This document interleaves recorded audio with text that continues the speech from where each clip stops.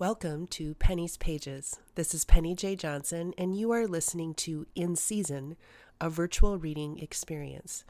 Each week I will be reading a selection from my book, In Season, a poetry collection. Today's selection is He Worked in Oils. He worked in oils, making miniature landscapes by the sea.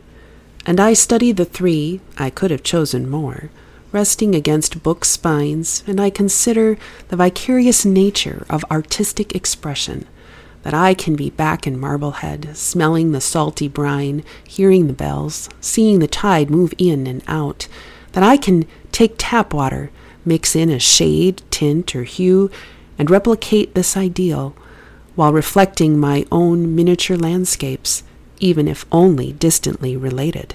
Instead of the sea, a lake in summer, or on a lake in winter, a fish house turned ice house, a village church spire in a small farm town, a resort along a northern shore.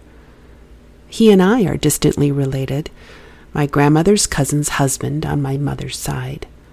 But not only that. He worked in oils, making miniature landscapes by the sea.